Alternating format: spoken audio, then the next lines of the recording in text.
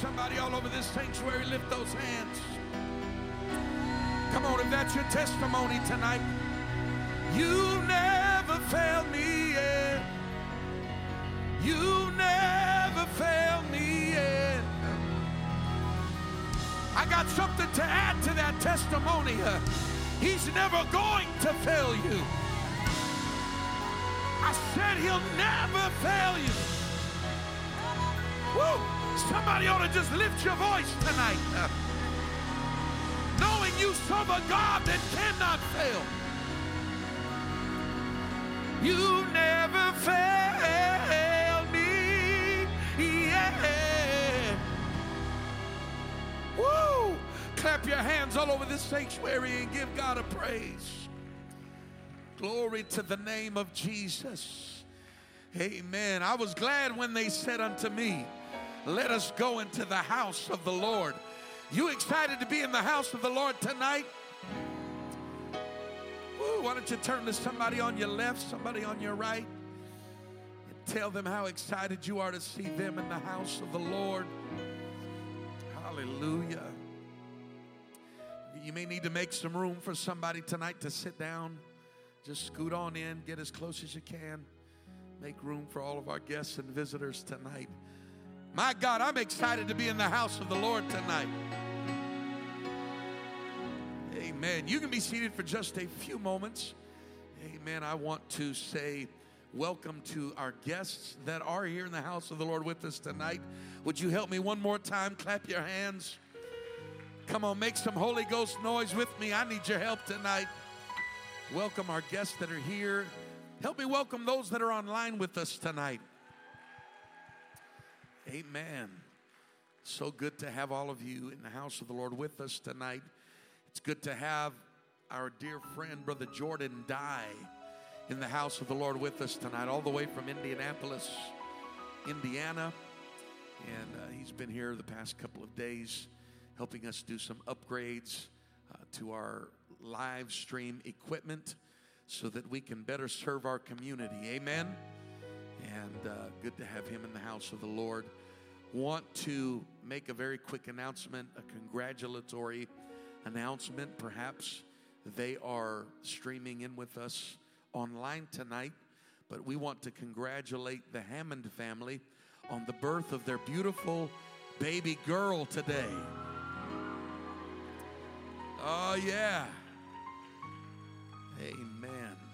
Her name is Eleanor, and her picture that I looked at today shows just how beautiful she is.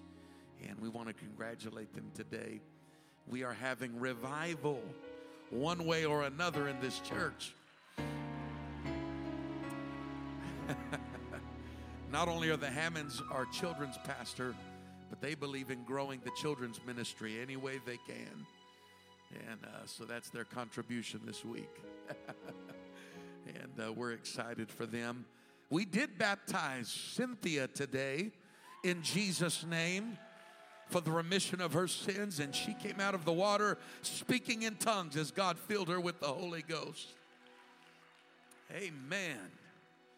And God is on the move. God is doing some great things. I know it's already been announced, but I want to remind you that this Saturday, tell your neighbor, this Saturday at 1 o'clock will be our RCA awards ceremony and graduation commencement service for all of the Rock Church seniors. Amen. And it's going to be a wonderful time. We want everybody that can to join us here to help us celebrate such an awesome, awesome accomplishment. And we're excited about that. Stand to your feet if you will and go with me to the word of the Lord tonight. I am excited. I have been enjoying my studies the past few weeks in the book of Matthew, chapter number 5, which is where we're going to go again tonight. And if you've been following along, if you've been here, you know that we have been in a series in Matthew chapter number 5 that I have entitled The Blessed Life. How many of you have been living that blessed life? Okay, let me rephrase that. How many of y'all want to live that blessed life? All right. I believe what Brother Sferlaza said tonight, that it is the will of God that we live a blessed life. Jeremiah chapter 29 verse number 11, God said, "For I know the thoughts that I think towards you." And if you read it in some transliteration, he says, "I know the plans that I have for you." Plans to prosper you. Plans to give. Somebody ought to be excited about that. Plans to give you hope and a future. God's got plans to bless you. How many of you want to be in the middle of God's plan to bless your life? Amen. And he gives us some very critical principles in his word to help live that blessed life. And so that's what we've been studying the past few weeks. And tonight we want to continue that study. Matthew chapter number 5. And I want to read just one verse of scripture. Verse number 5 says, "Blessed are the meek." Somebody say the meek.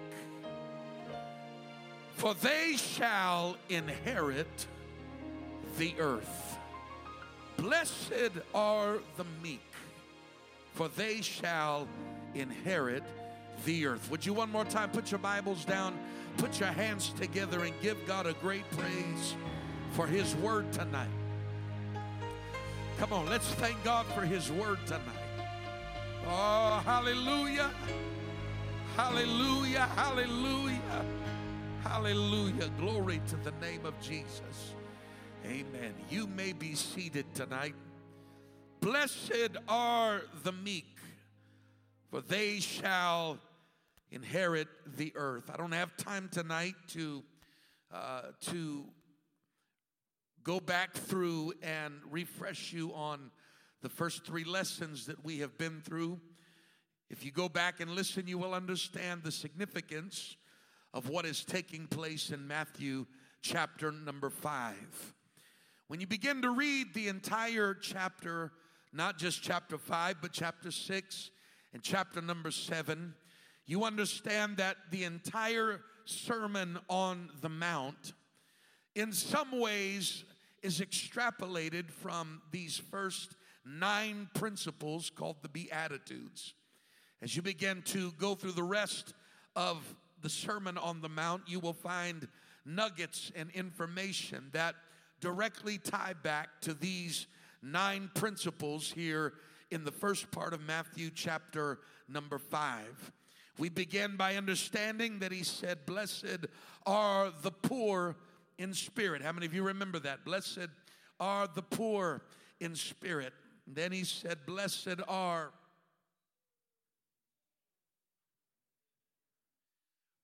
they that mourn. Man, I've got such a tin of students here tonight. For they shall be comforted. And we understand that God's comfort doesn't always look like we think comfort looks. Comfort is not always God trying to assuage us of the pain of loss, but sometimes God's comfort is getting us out of one season and into the next. Amen? But this verse of Scripture has some uniqueness about it as well. When you read Matthew chapter 5 and verse number 5, "Blessed are the meek," there is something that to me as a reader, Brother Don Lee, immediately comes to mind. The first thing that I want to point out tonight is that out of all of the 9 Beatitudes, or these characteristics that God implores us to live as disciples, this one stands out unique in that it brings out and highlights to us one of the fruits of the Spirit. If you read Galatians chapter number 5 and you study verses 22 and verse 23, there is listed for us the 9 fruits of the Spirit. And verse number 23 tells us that one of the fruits of the Spirit is meekness. One of the characteristics that we not only live as a principle of being a disciple but we live this characteristic as a fruit of the Holy Ghost at work in our lives. When you receive the Holy Ghost, meekness should become part of your DNA. The Holy Ghost will begin to do a work in your life that teaches us how to be meek. Now, to understand meekness properly, if you look in the original language there in Galatians chapter 5, you will understand that the word there for meekness does not mean weakness. But the word meekness is tied very close to the word humility. You can almost use those two words in some ways interchangeably, meekness and humility. Humility is the characteristic of being teachable, of being instructable, and of putting others before yourself. Meekness has a quality about it that says, I don't know everything. I don't have all of the answers. I'm not an expert on all subjects. I know there's some of you here that maybe you fit that bill, but I'm just going to tell you tonight, I'm not one of those people. I don't have all of the answers. I don't know everything. I don't understand everything. And so one of the characteristics of meekness is being instructable. I'm open to learning. I'm open to receiving instruction. And I put other people before myself. There is a description of meekness that has to do with consideration. I don't just live my life through the lens of what's in it for me. I don't just live my life looking through a lens that says, how can I get this to benefit myself? How can this better my position? How can I gain from this? How can I get something from this? But a spirit or a character that has humility thinks about other people. A spirit of meekness understands that I don't live in a bubble by myself, that I am created to interact with other people, that I was designed to have human relationships. And part of that characteristic is me considering other people when I speak. Considering other people with my decisions. Considering how what I do will affect the people that are around me. Blessed are the meek. Have you ever met somebody that you can describe as meek? Somebody that truly thought about other people. Somebody who in their very presence you understood that they cared about other people beside themselves. Blessed are the meek. It's one of the fruits of the Spirit. It should be something that becomes part of who we are when we receive the Holy Ghost.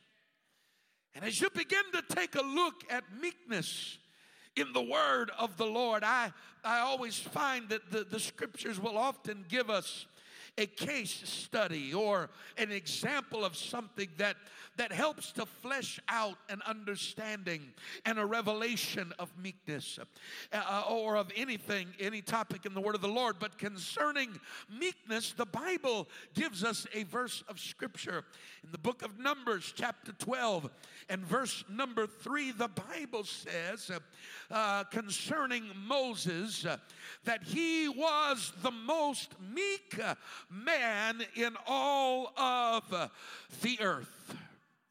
And so if you want to study meekness, this would be a good place to study. If the Lord says that Moses was the meekest man on the earth, then perhaps there is something concerning meekness that we can learn from studying Moses in this context. You'll find this true with other things in the scripture. In one place, the Lord, speaking of Job, said that he is a perfect and an upright man, one that feareth God and escheweth evil, that there is nobody else like him. Anytime God said there's nobody else like this, you are looking at the primary example of what that thing is. And so if meekness is going to be a part of our life, and it's a fruit of the Spirit, and God said, blessed are the meek, and then he tells us that Moses is the most meek man in all of the earth, that it would behoove us to study Numbers chapter number 12. I don't believe that you could leave Numbers 12 out of the equation and get a full understanding of what it means to be meek. And so in order to understand verse number 3, you have to put it in context with the rest of the chapter. One of the keys to understanding Scripture, one of the keys to exegesis, the process of explaining scriptural text, is that you have to put it in context. A text without context it's out of context. You have to understand its surroundings. Who is the audience? What is the situation? There's so many things we could talk about. So if you back up to Numbers chapter 12, verse number 1, it puts us in a particular scenario that God uses for us to see the meekness of Moses. And it goes like this in chapter 12, verse number 1. It says, and Miriam and Aaron spake against Moses because of the Ethiopian woman whom he had married. Whoa, this is already starting out to be quite a story. Moses represents spiritual authority. Moses represents God's chosen leader to the children of Israel. Moses' job is not an easy one, as no job of a leader is an easy job. And as he is working through the dichotomies and the dynamics of leading God's people out of Egypt and trying to get them to come together and assimilate as a people, he faces some challenges. And here in chapter number 12, the Bible said that Aaron and Miriam spake against Moses. They began to get together and complain about their leader. They began to get together and complain and speak against him. And they had some strong opinions concerning this Ethiopian woman that he had married. And can I just be frank with you? They were sticking their nose where it didn't belong. I do recall a scripture that says, study to mind your own business and to be quiet. Lord, it got quiet right here. But they weren't practicing that verse of scripture, and so they got together and started talking, and one thing leads to the next. You know how it goes. Yeah, did you see Moses' wife? Oh, yes, I saw Moses' wife. It always starts out innocent. Yes. Oh, yeah. Did you get to meet? Oh, yeah, I got to meet. Nice lady. Oh, she's a very nice lady. Yeah, very, very nice lady. Yeah, I did have a question, though. You know, it always starts going somewhere. And before you know it, the Bible said that they began to speak against Moses. And verse number 2 said, here's where the conversation goes. And they said, hath the Lord indeed spoken only by Moses? Hath he not spoken also by us? Their conversation degraded to the point where they begin to say, we hear from God too. Is the man of God the only one God speaks to? I'm adding that part in there. I don't know if that's what they were doing. I hear from God just like he does. Somebody who really hears from God doesn't have to speak that way.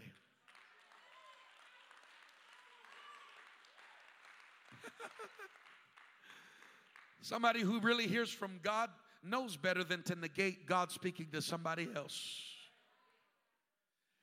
But this is where their conversation went. Does God speak only to Moses? Doesn't God speak to us? You know what they were doing is they were trying to undermine the counsel of Moses. They were trying to somehow bring him as a mouthpiece down from a level of an instructor or authority and say, I have just as much authority as he does because I hear God just like he does. But there's a unique mirror in this verse because while they were talking about how good they could hear God, the Bible said the Lord heard them. Y'all missed that right there. They were so focused on them hearing God that they forgot God's listening to you. The Bible says that the Lord heard it. These are the preceding verses to verse number 3. So here is the narrative. And then verse number 3 is in parentheses. I love that. Because it's a side note from God saying, here's the situation. And let me just explain something. That while Moses is going through this, Moses was very meek above all the men which were upon the face of the earth. That tells you that God is using this situation to demonstrate what meekness looks like.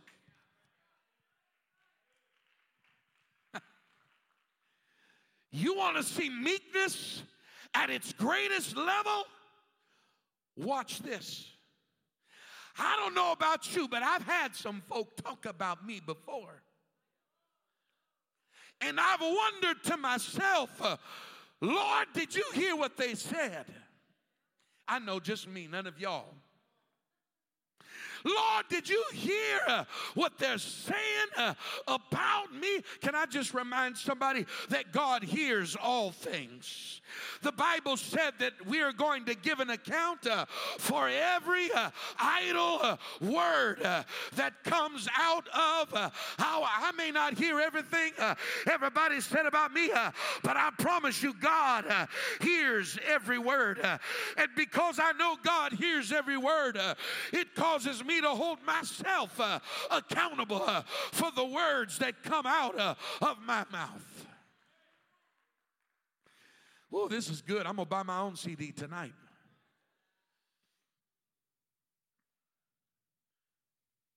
Moses was meek. The Lord heard it. And listen to what happens in verse number 4. And the Lord spake suddenly unto Moses and unto Aaron and unto Miriam. I like that right there. Woo. God said, I ain't going to play this back and forth. He said, she said. I'm going to get all y'all on a party line right now. And listen to what happened. This is the only place in the Word of God you're going to see this. He talks to all three of them, and he tells them to come out, all three of you, into the tabernacle of the congregation. He called all three of them out. Said, I want to meet y'all right here in the church house, right in front of everybody. Listen to verse 5. And the Lord came down in the pillar of the cloud and stood in the door of the tabernacle. My God, you never read about this anywhere in Scripture. We read about the cloud and the pillar of fire by night, but on this day, the cloud settled down right in the tabernacle, and the Bible said the Lord himself came down in that cloud and stood right in the tabernacle, right in front of Moses, right in front of Aaron, and right in front of Miriam. And the Bible said that he stood in the door of the tabernacle, and he called Aaron and Miriam, and they both came forth. Woo! Now that's good to clap about when you're not on the receiving end. God showed up and called them out. And he said, verse number 6, hear now my words. If there be a prophet among you, I, the Lord, will make myself known unto him in a vision, and will speak unto him in a dream. My servant Moses is not so, who is faithful in all mine house. Now you think for a moment, where's he going with this? He just said that he's going to speak to prophets by dreams and vision, but he said, Moses, I ain't doing it like that. But then he drops this on him. Verse number 8, with him will I speak mouth to mouth, even apparently, and not in dark speeches. And the similitude of the Lord shall he behold. Wherefore then were ye not afraid to speak against my servant Moses? God said, I speak to the prophets in dreams and in visions, but let me tell you something, Aaron and Miriam, I don't do that with Moses. I speak to him face to face, and I don't speak to him in dark speeches. I don't give him riddles and poems and puzzles that have to be. When I talk to Moses, I come talk to him myself, and I speak to him with plain words. That's how I talk to Moses. How you gonna sit up in here and speak against the man of God? Woo! How were ye not afraid to speak against my servant Moses? I'm just going to cross this bridge here for a moment.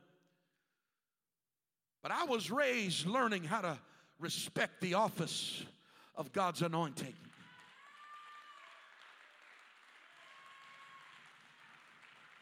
I was raised to understand how authority works. That authority doesn't belong to the man. The authority belongs to God.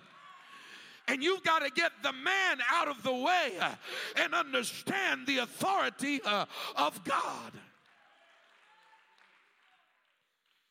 David had such a great revelation that even when he dealt with man who was making mistakes and in trouble, David said, I'm not going to touch the Lord's anointed. Because he understood this.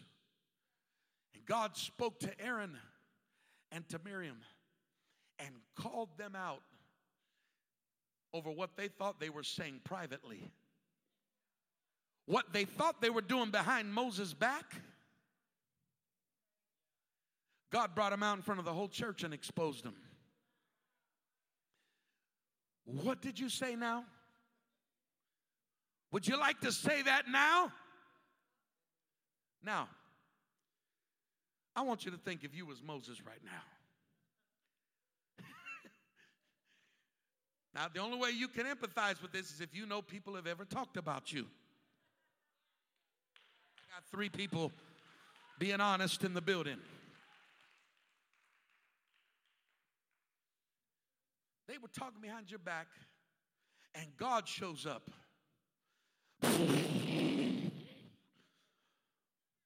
John, Quentin, Andy, come here. Andy and Quentin,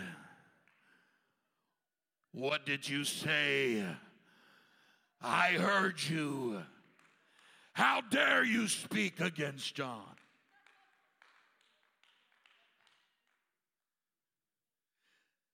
Now I'm just saying, if that was me, I've been like,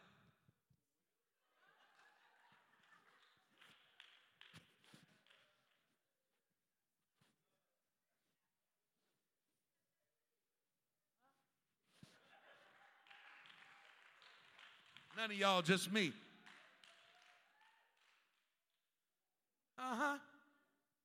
Run your mouth again. Say something again. God was angry. Listen to what happens. Verse number 9 said, and the anger of the Lord was kindled against them. That word kindled, we use the word kindle when we talk about a fire. Kindling is the stuff used to get the fire started. It's the small stuff that catches on. The Bible said his anger was kindled. He was so angry. There was like flames in his eyes. The Lord was angry with them. How many of y'all just wish God would get angry with some people that talked about you before? I got 8 people telling the truth tonight. Would the rest of y'all stand and come to the altar, please?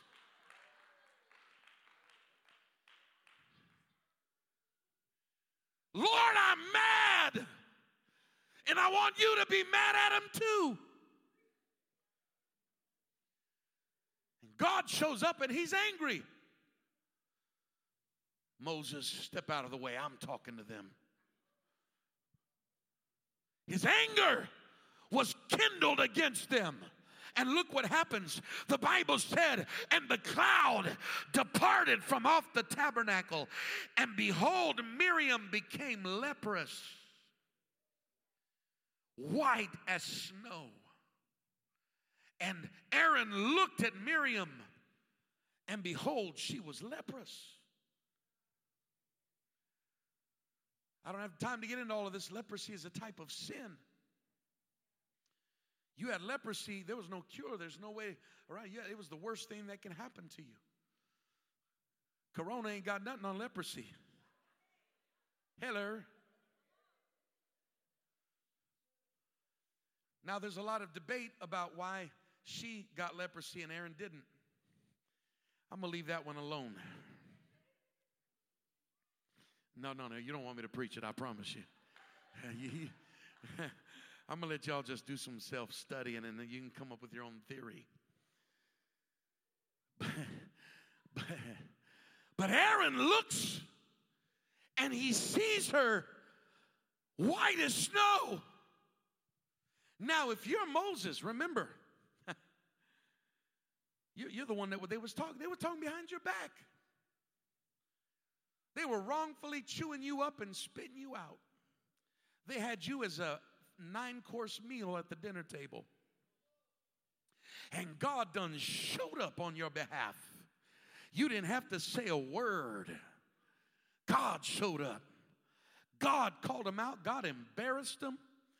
Then God rose up into the heavens and smote them with leprosy. Some of y'all would have been going,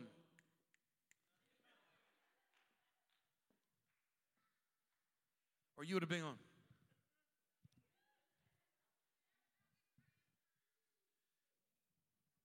Aaron looks over and he sees her with leprosy.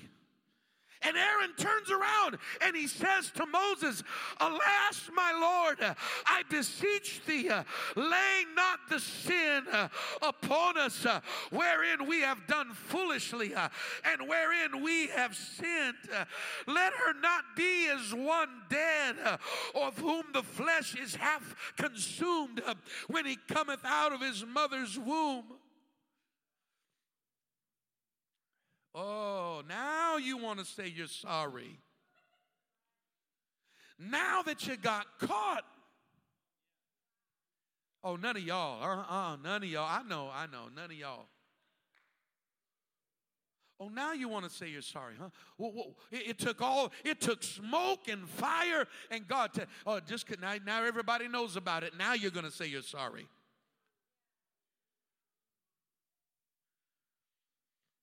Some of y'all looking at me like you don't know what I'm talking about. The Lord's got to help you. But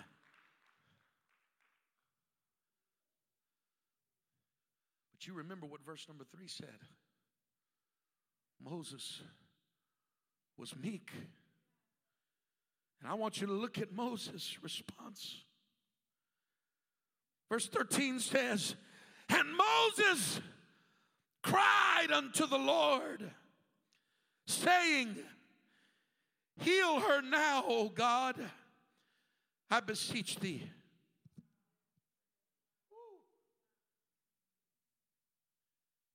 Now Now, this probably even confused God a little bit. I just came down there, boy, on your behalf and put a whooping on her for talking about you. Lord, heal her, I beseech thee. And the Lord said to Moses, if her father had but spit in her face, should she not be ashamed 7 days?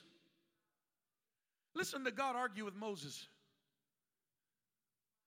This is why I believe the Bible said he was the meekest man in the planet. Because even when he had justified reasons that God would have stood beside him, he still looked at it differently. Even though he had Bible to back up smashing her.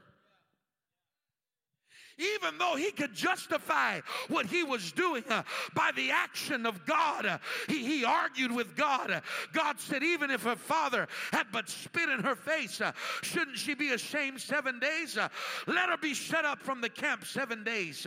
And after that, then let her be received again. You got to hear me tonight. Moses was able to look beyond himself in a moment where he could have vindicated his character, in a moment where he could have vengeanced himself at the Lord's expense. Moses thought about Miriam and he thought about leprosy, and all of a sudden it wasn't about his name being justified, it wasn't about him proving a point, but he saw somebody else in a compromised position, and it touched Moses in a place that he said, I can't see my sister going through what she's going through. I know she messed up. I know she did wrong. But Lord, give her another chance. You know why? Because he had a revelation. I've not always done things right. I've not always been perfect. I remember a time when I slew an Egyptian. I murdered a man because of my temper. And Lord, you brought me back. And you gave me a second chance. And you gave me another chance to be your man. God, when I think about what you've done for me, Lord, you got to heal her.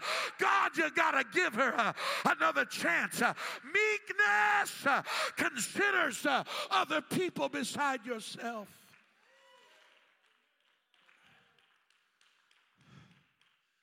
Meekness learns that sometimes taking a loss is really how I win.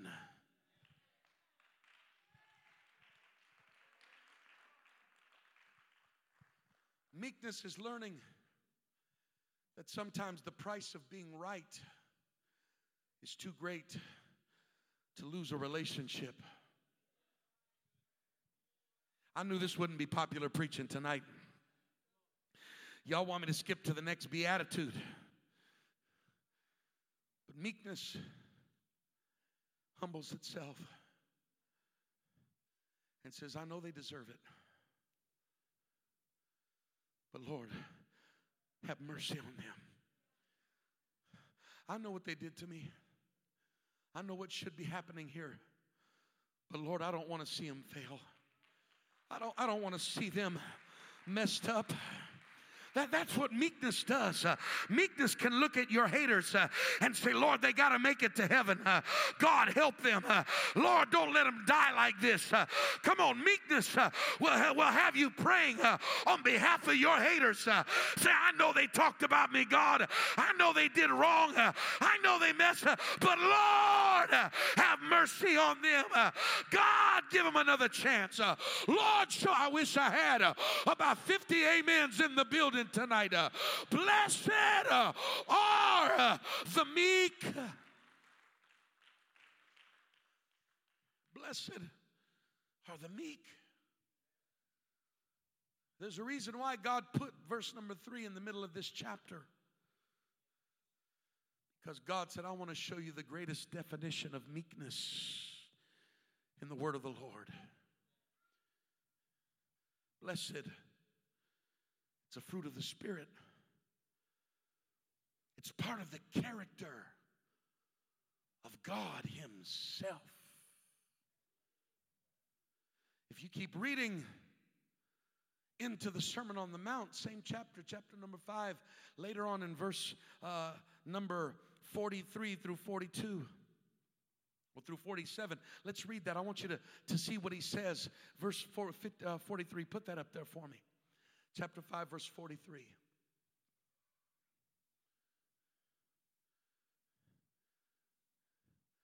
He said, this is the same setting, same sermon. Ye have heard that it hath been said, thou shalt love thy neighbor and hate thine enemy. But I say unto you, love your enemies. Bless them that curse you. Do good to them that hate you. And pray for them which despitefully use you and persecute you. You want to know what meekness looks like? Meekness is not returning an eye for an eye and a tooth for a tooth. Meekness is not saying, well, this is what they did, so I told them off. Well, if they wouldn't have done that, then I wouldn't have done this. Meekness humbles yourself even when you're the target, even when you've been lied on, even when you've been talked about, even when you've been hated, even when you've been persecuted. God said that's when you love them. That's when you pray for. I wish I had a witness in the building. That's what meekness is. Meekness isn't weakness. Don't let my silent tongue fool you. I could tell you off in 6 different languages and insult you with my intelligence and make you look buffoonery in front of people. But meekness isn't concerned about me defending myself right now. Meekness looks further down the road and says, you know what? Somewhere I'm praying God helps them come to their senses. And when they do, I want there to be a bridge between us. I don't want them to remember me returning the sick. Come on, somebody. Meekness is considering somebody else. Forget about my feelings right now. Forget about my wounded spirit right now. Forget about what they did me wrong. Listen to the next verse. That ye may be the children of your Father which is in heaven. Ooh, that's powerful right there. In one place he says you are of your father the devil, because he's the father of lies.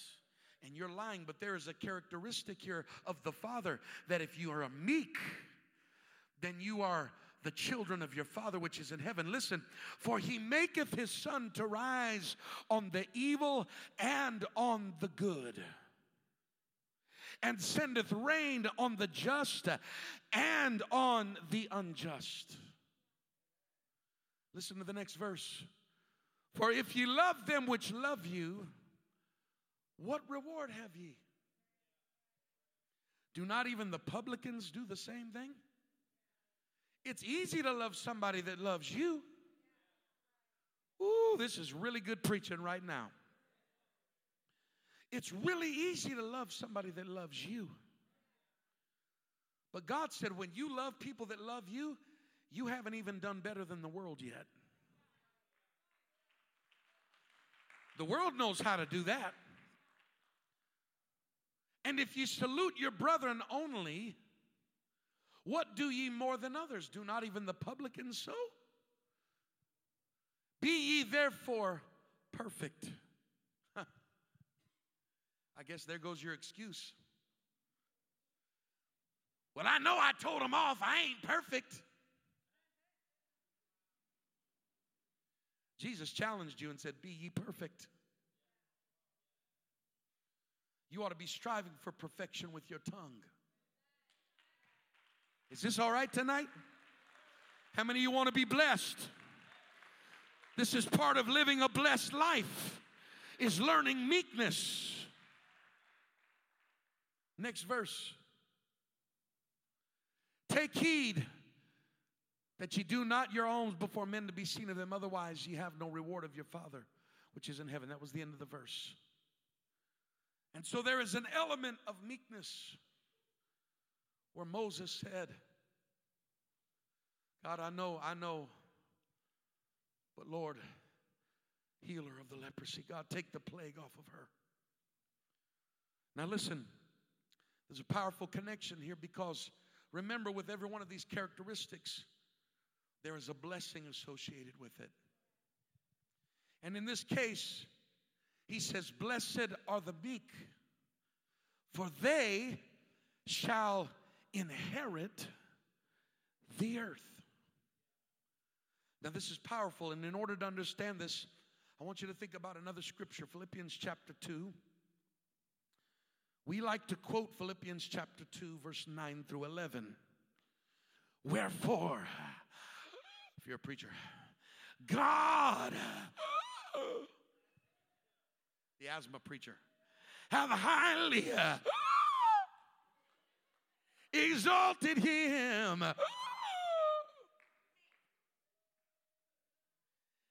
Or you got the cowboy preacher, and given him a name. Whoa, Lord. Whoa. The Lord's given him a name that's above every name. That at the name of Jesus, every knee is going to have to bow. Woo, we like that scripture right there. Of things in heaven, of things in the earth, and of things under the earth. And that every tongue should confess that Jesus, I said Jesus is Lord, to the glory of God the Father. Oh, we can quote that. Every knee is going to bow. I mean, we sing songs about it. Woo. When you say Jesus, the devil has to bow his knee. We preach about the dominion and the authority of Jesus. But what we fail to quote is verse 3 through 8. Remember, verse number 9 starts out with the word wherefore. And anytime you see the word wherefore, you need to understand what it's there for. Wherefore would indicate that there is something preceding this statement that is directly tied to verse number 9. So before God highly exalts him and gives him a name, before the exaltation, there's something else that happens. Take me to verse number 3. Verse 3 says, let nothing be done through strife or vain glory, but in lowliness of mind. Let each esteem other better than themselves. Read it again. Some of y'all shut the shutters on your eyes over that verse right there. Let nothing be done through strife or vain glory.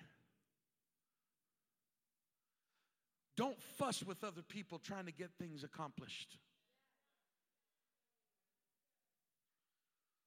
Vain glory means trying to do it so somehow you could put a feather in your hat. Don't do anything fighting with other people, just trying to put a feather in your hat. But in lowliness of mind. The opposite of that is high-mindedness. You can read about that in the scripture too. In lowliness of mind, let each esteem others better than themselves. Now that doesn't mean I walk around saying, oh, I'm a nothing, I'm a nobody, I'm a scumbag, dirtbag, dirt bum. You're so good and I'm so stupid. That's not what this is talking about. This is talking about putting others before yourself, considering other people.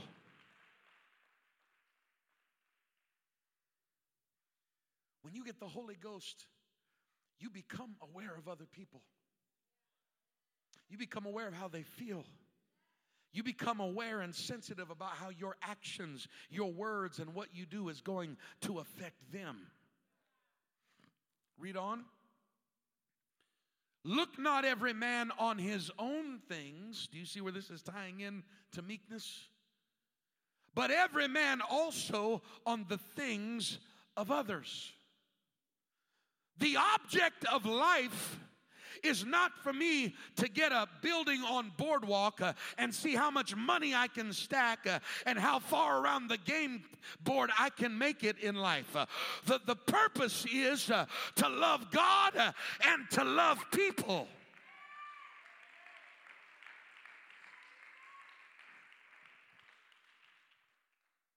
Next verse. Let this mind, what mind? The mindset we just read about the last two verses. Let this mind, verse 3 and 4, the mind that you read about in 3 and 4. Let this mind be in you, which was also in Christ Jesus. That's how Christ Jesus operated. He esteemed others before himself. He was low-minded. He didn't strive with people. He didn't do things for vain. That was the mindset that was in Christ Jesus. And the same mindset that was in him ought to be the same mindset that's in you. Are you following me? Verse number 6. Who being in the form of God. Now listen. He sets this up. Who being in the form of God, thought it not robbery to be equal of God. He is identifying. Now, just in case you're wondering, if there was any human being that ever walked the face of the earth that could have been a know-it-all, it was Jesus. He truly did know it all. He knew everything. He was confounding the wise as a boy. There was nobody like him. He thought it not robbery to be equal with God. In one place he tells them, I am. That's right, Brother Israel. I am. This was the stature of man that he was. But the next verse says, but made of himself no reputation. He didn't go around trying to prove to everybody who he was in the sense of I'm Mr. Powerful, I'm Mr. Everything. That's not how he presented himself. But he took upon him the form of a servant. The God of all heaven said, I'm going to demonstrate how you ought to act. Because a servant's job is about everybody else except themselves. He took upon himself the form of a servant, and he was made in the likeness of men. I could preach for an hour right there. He cared so much about being able to connect with us.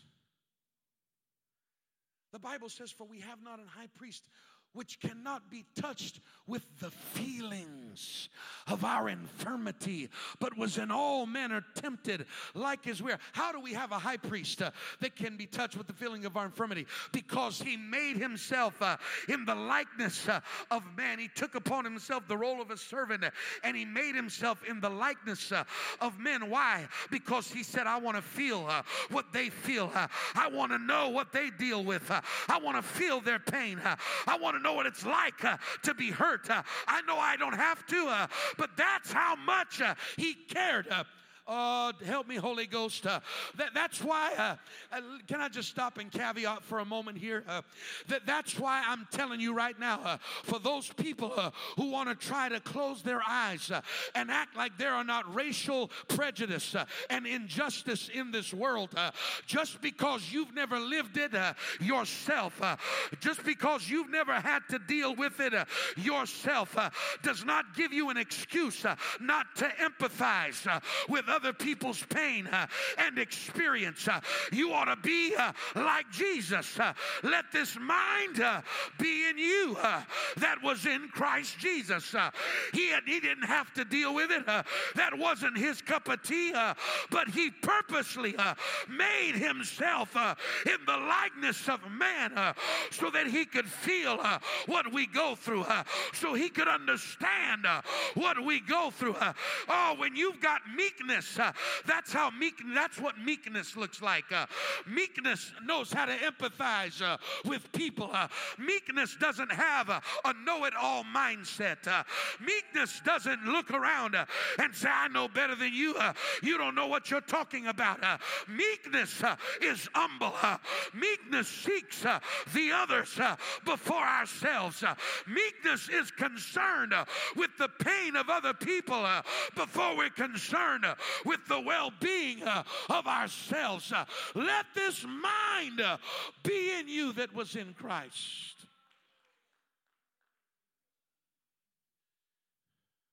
He took upon himself the form of a servant, and being found in fashion as a man. We're talking about God himself.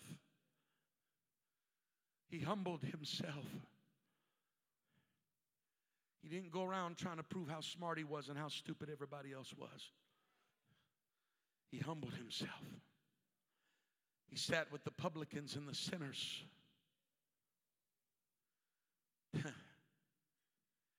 He even had to deal with challenges in the church. Oh yeah. You know, in one place, God had to get a hold of Peter, because here's Peter, the preacher of the day of Pentecost, and Peter's got some racial prejudice problems. He got an issue with the Gentiles. So God has to drop a dream on him. Rise, slay, and eat. All of the hoofed beasts said, oh no, Lord, I can't do that. That's unclean. And God began to speak to him and say, what I have called clean, callest no man unclean. Twice he spoke to him in the dream. Why? Because Peter, I'm about to open a door to the Gentiles, and you got to get rid of your mindset, because if you don't get rid of your mindset, you'll never reach them the way I want you to reach them. He was found in fashion as a man. He humbled himself and became obedient. Listen, unto death, even the death of the cross. What did he do wrong to deserve death? He did nothing. But he cared so much about you and I and our guilt and our leprosy that would have killed us, that God said, I'll pay the price. I'll suffer so that you can gain. I'll take the hit so that you can have an opportunity. I'm showing you the truest form of meekness. These are the verses that precede verse number 9 that says, wherefore God also hath highly exalted him. Why could God exalt him? Because he humbled himself. Why could God lift him up and give him authority? Because he was willing to submit himself. Can I preach to you tonight that in your attempt to be what God wants you to be, the way to dominion, the way to authority is not trying to climb over other people to get it. The way to authority and influence is not to prove how dumb everybody else is. The way to authority and God exalting you is to humble yourself. Wherefore because he humbled himself, God hath highly exalted him.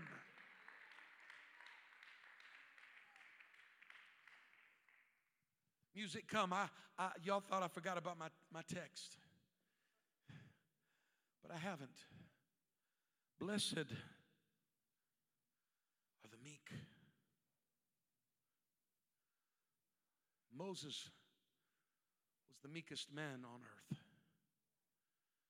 Jesus demonstrated meekness even to his own death.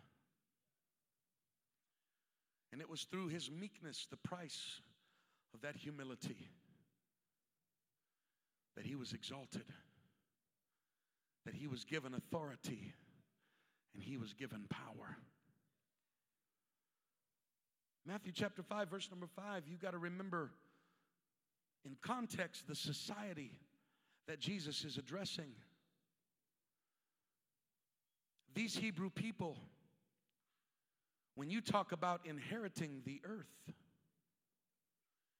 they had one understanding of this. The only way you inherit the earth is through raw power. Remember, they lived under a Roman government. And it was Caesar who was the ultimate authority and ruler of the earth. It was by brute strength and power, by militia, by a demonstration of conquering people that you inherited the earth. If you wanted to have power and you wanted to have dominion and you wanted to have authority, then it came from you wielding the sword. It came from you killing more people than what could kill your people. It came from you positioning yourself with ultimate power. But Jesus is teaching them a lesson that if you want to inherit the earth, it's through meekness that I'll give you dominion. It's through meekness that I'll cause you to inherit. I love the language here, because to inherit something means that it's something you didn't even work for yourself. It's something you could not have even gotten by your own skill and capability. It had to be given to you.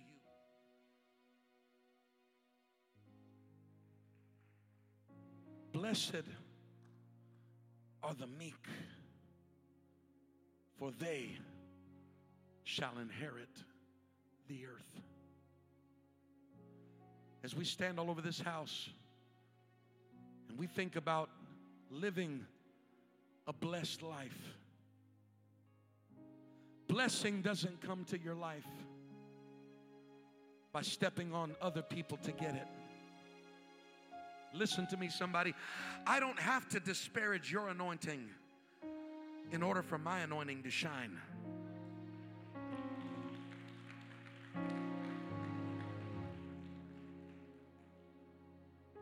The way I achieve God's greatness in my life is to put an emphasis on God's greatness in your life.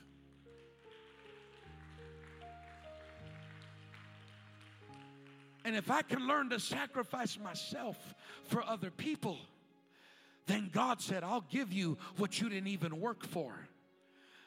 I'll give you things I'm going to give you authority that you weren't trying to get.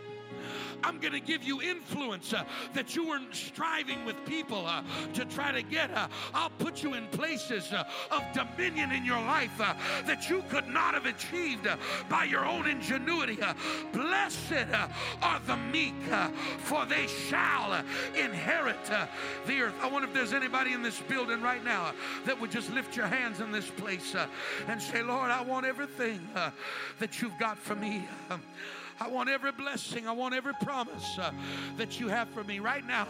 I know it's Tuesday night Bible study, but I wonder if somebody would take a few moments tonight and just step out of your pew and make your way down to this altar and lift up your hands tonight and just say, Lord, I'm going to humble myself tonight, God. I want to embrace meekness. Lord, I want to embrace humility in my life, God.